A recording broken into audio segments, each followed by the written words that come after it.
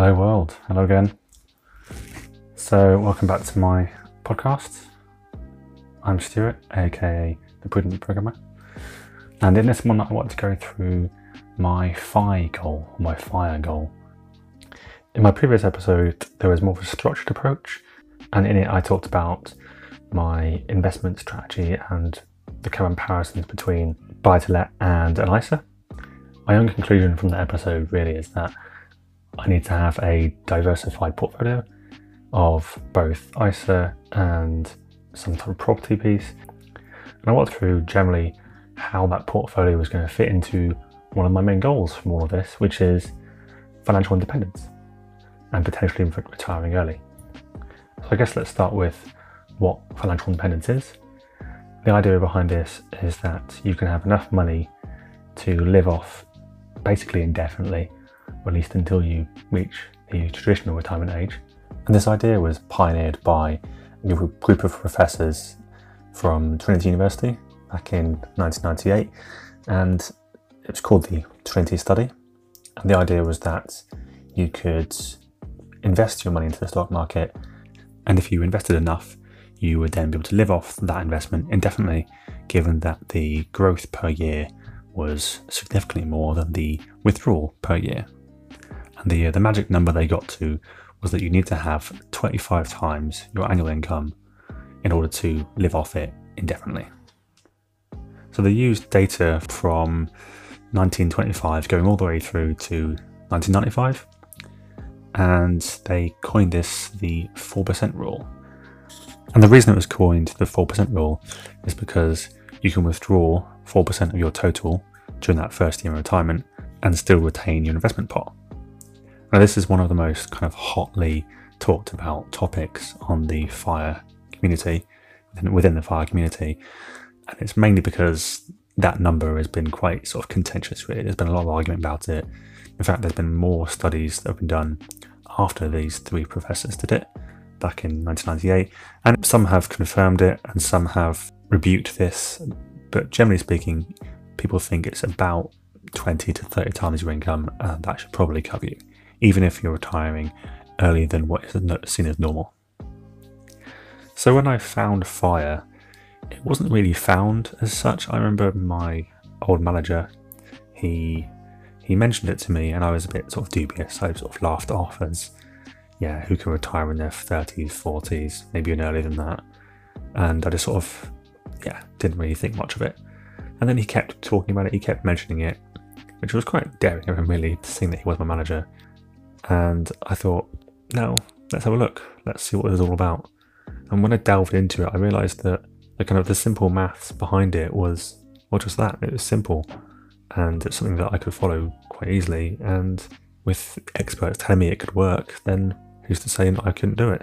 And after some quick Googling, because that's pretty much what I do the first thing, I found out that the terminology for it is FIRE, which stands for Financial Independence and Retire Early.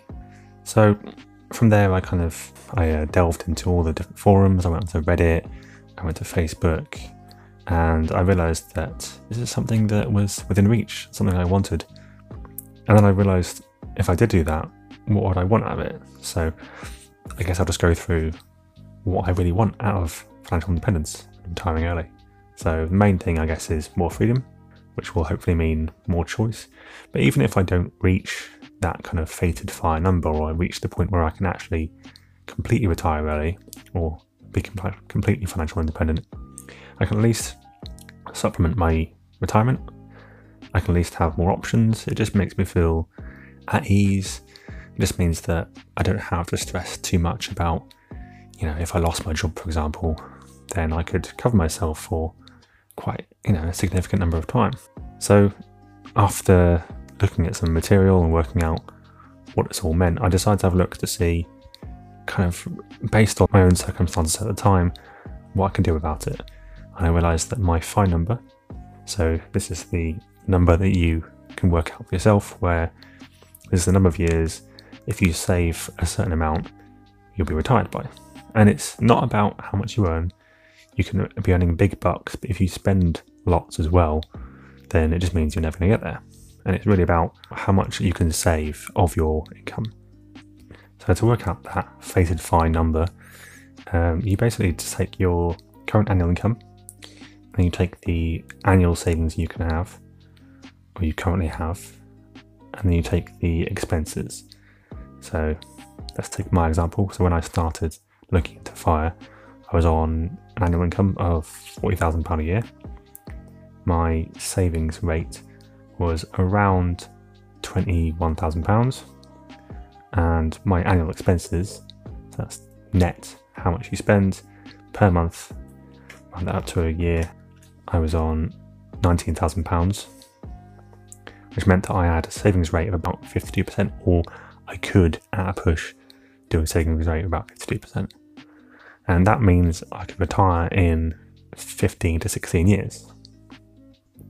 And when I found this, of course, I was in my sort of mid to late 20s, which meant that I could potentially, if I saved this amount of money, retire in my mid 40s, which again is a mad idea, but if the maths works and the experts know that this works as well, then why not go for it? So the next big question is, if I've got my number and I've got my expenses, how do I get there? What's the means by which I can get that fated 15, 16 years point? And I realized that I need to be putting into investing pots, making sure that my investments were compounding and I was able to extend the amount of money I can get from my money. So one of the key aspects that many of the investors talk about on the FIRE community, and even within personal finances spot as well, is that there's only so much time in a day, and using that time to earn money can only get you so far. So at some point you have to invest it and start using that power of compound interest to get more money than what you would do if you just tried earning it. I think this is hit home the most when I was just listening to one of my favourite podcasts, which is No Such Thing as a Fish. And it was a couple of years ago. They were talking about an art installation they did in Sweden, in Gothenburg, and they'd hired somebody as part of this installation, or at least they were going to hire somebody to sit in the train station and do nothing. And the way they were funding this was that they had a 6 million kroner, I don't know how much that is, 7 million kroner I think it was, and they would invest this kroner into the stock market, and the interest on that investment would then get them more money. I think the entire installation was kind of inspired by a book by the name of Capital in the 21st Century by Thomas Piketty, and it's this idea that money will always make more money than people, which is a bit of a strange one, but it just means that if you invest it in the right way into the stock market, it will always do better in the long term than somebody who just tried to earn that money themselves, which is why I'm just doing exactly that.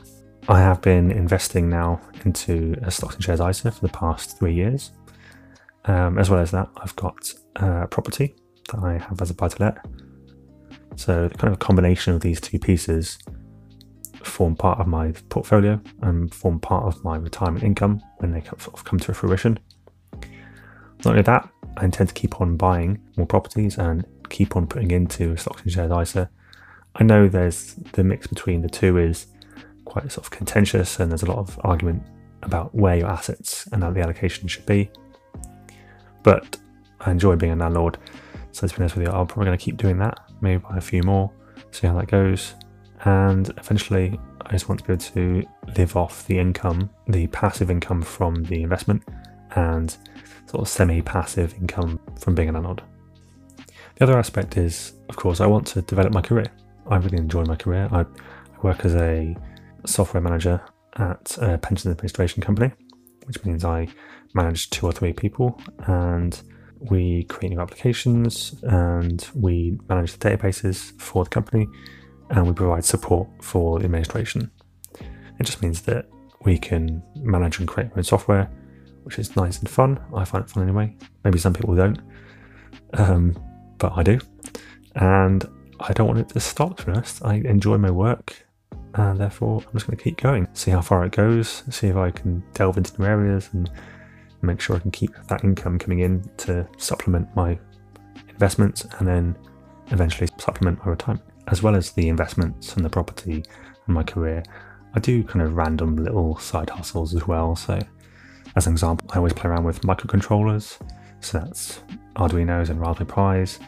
I like to kind of use these to tinker and play with things like making automated watering systems for my garden, which has been interesting.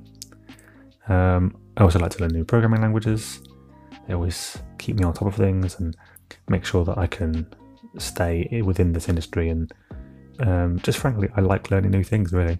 As well as that, I do have a Turo as well. I occasionally rent out my car, and that gets me not a steady income, but there's a little bit of money from it.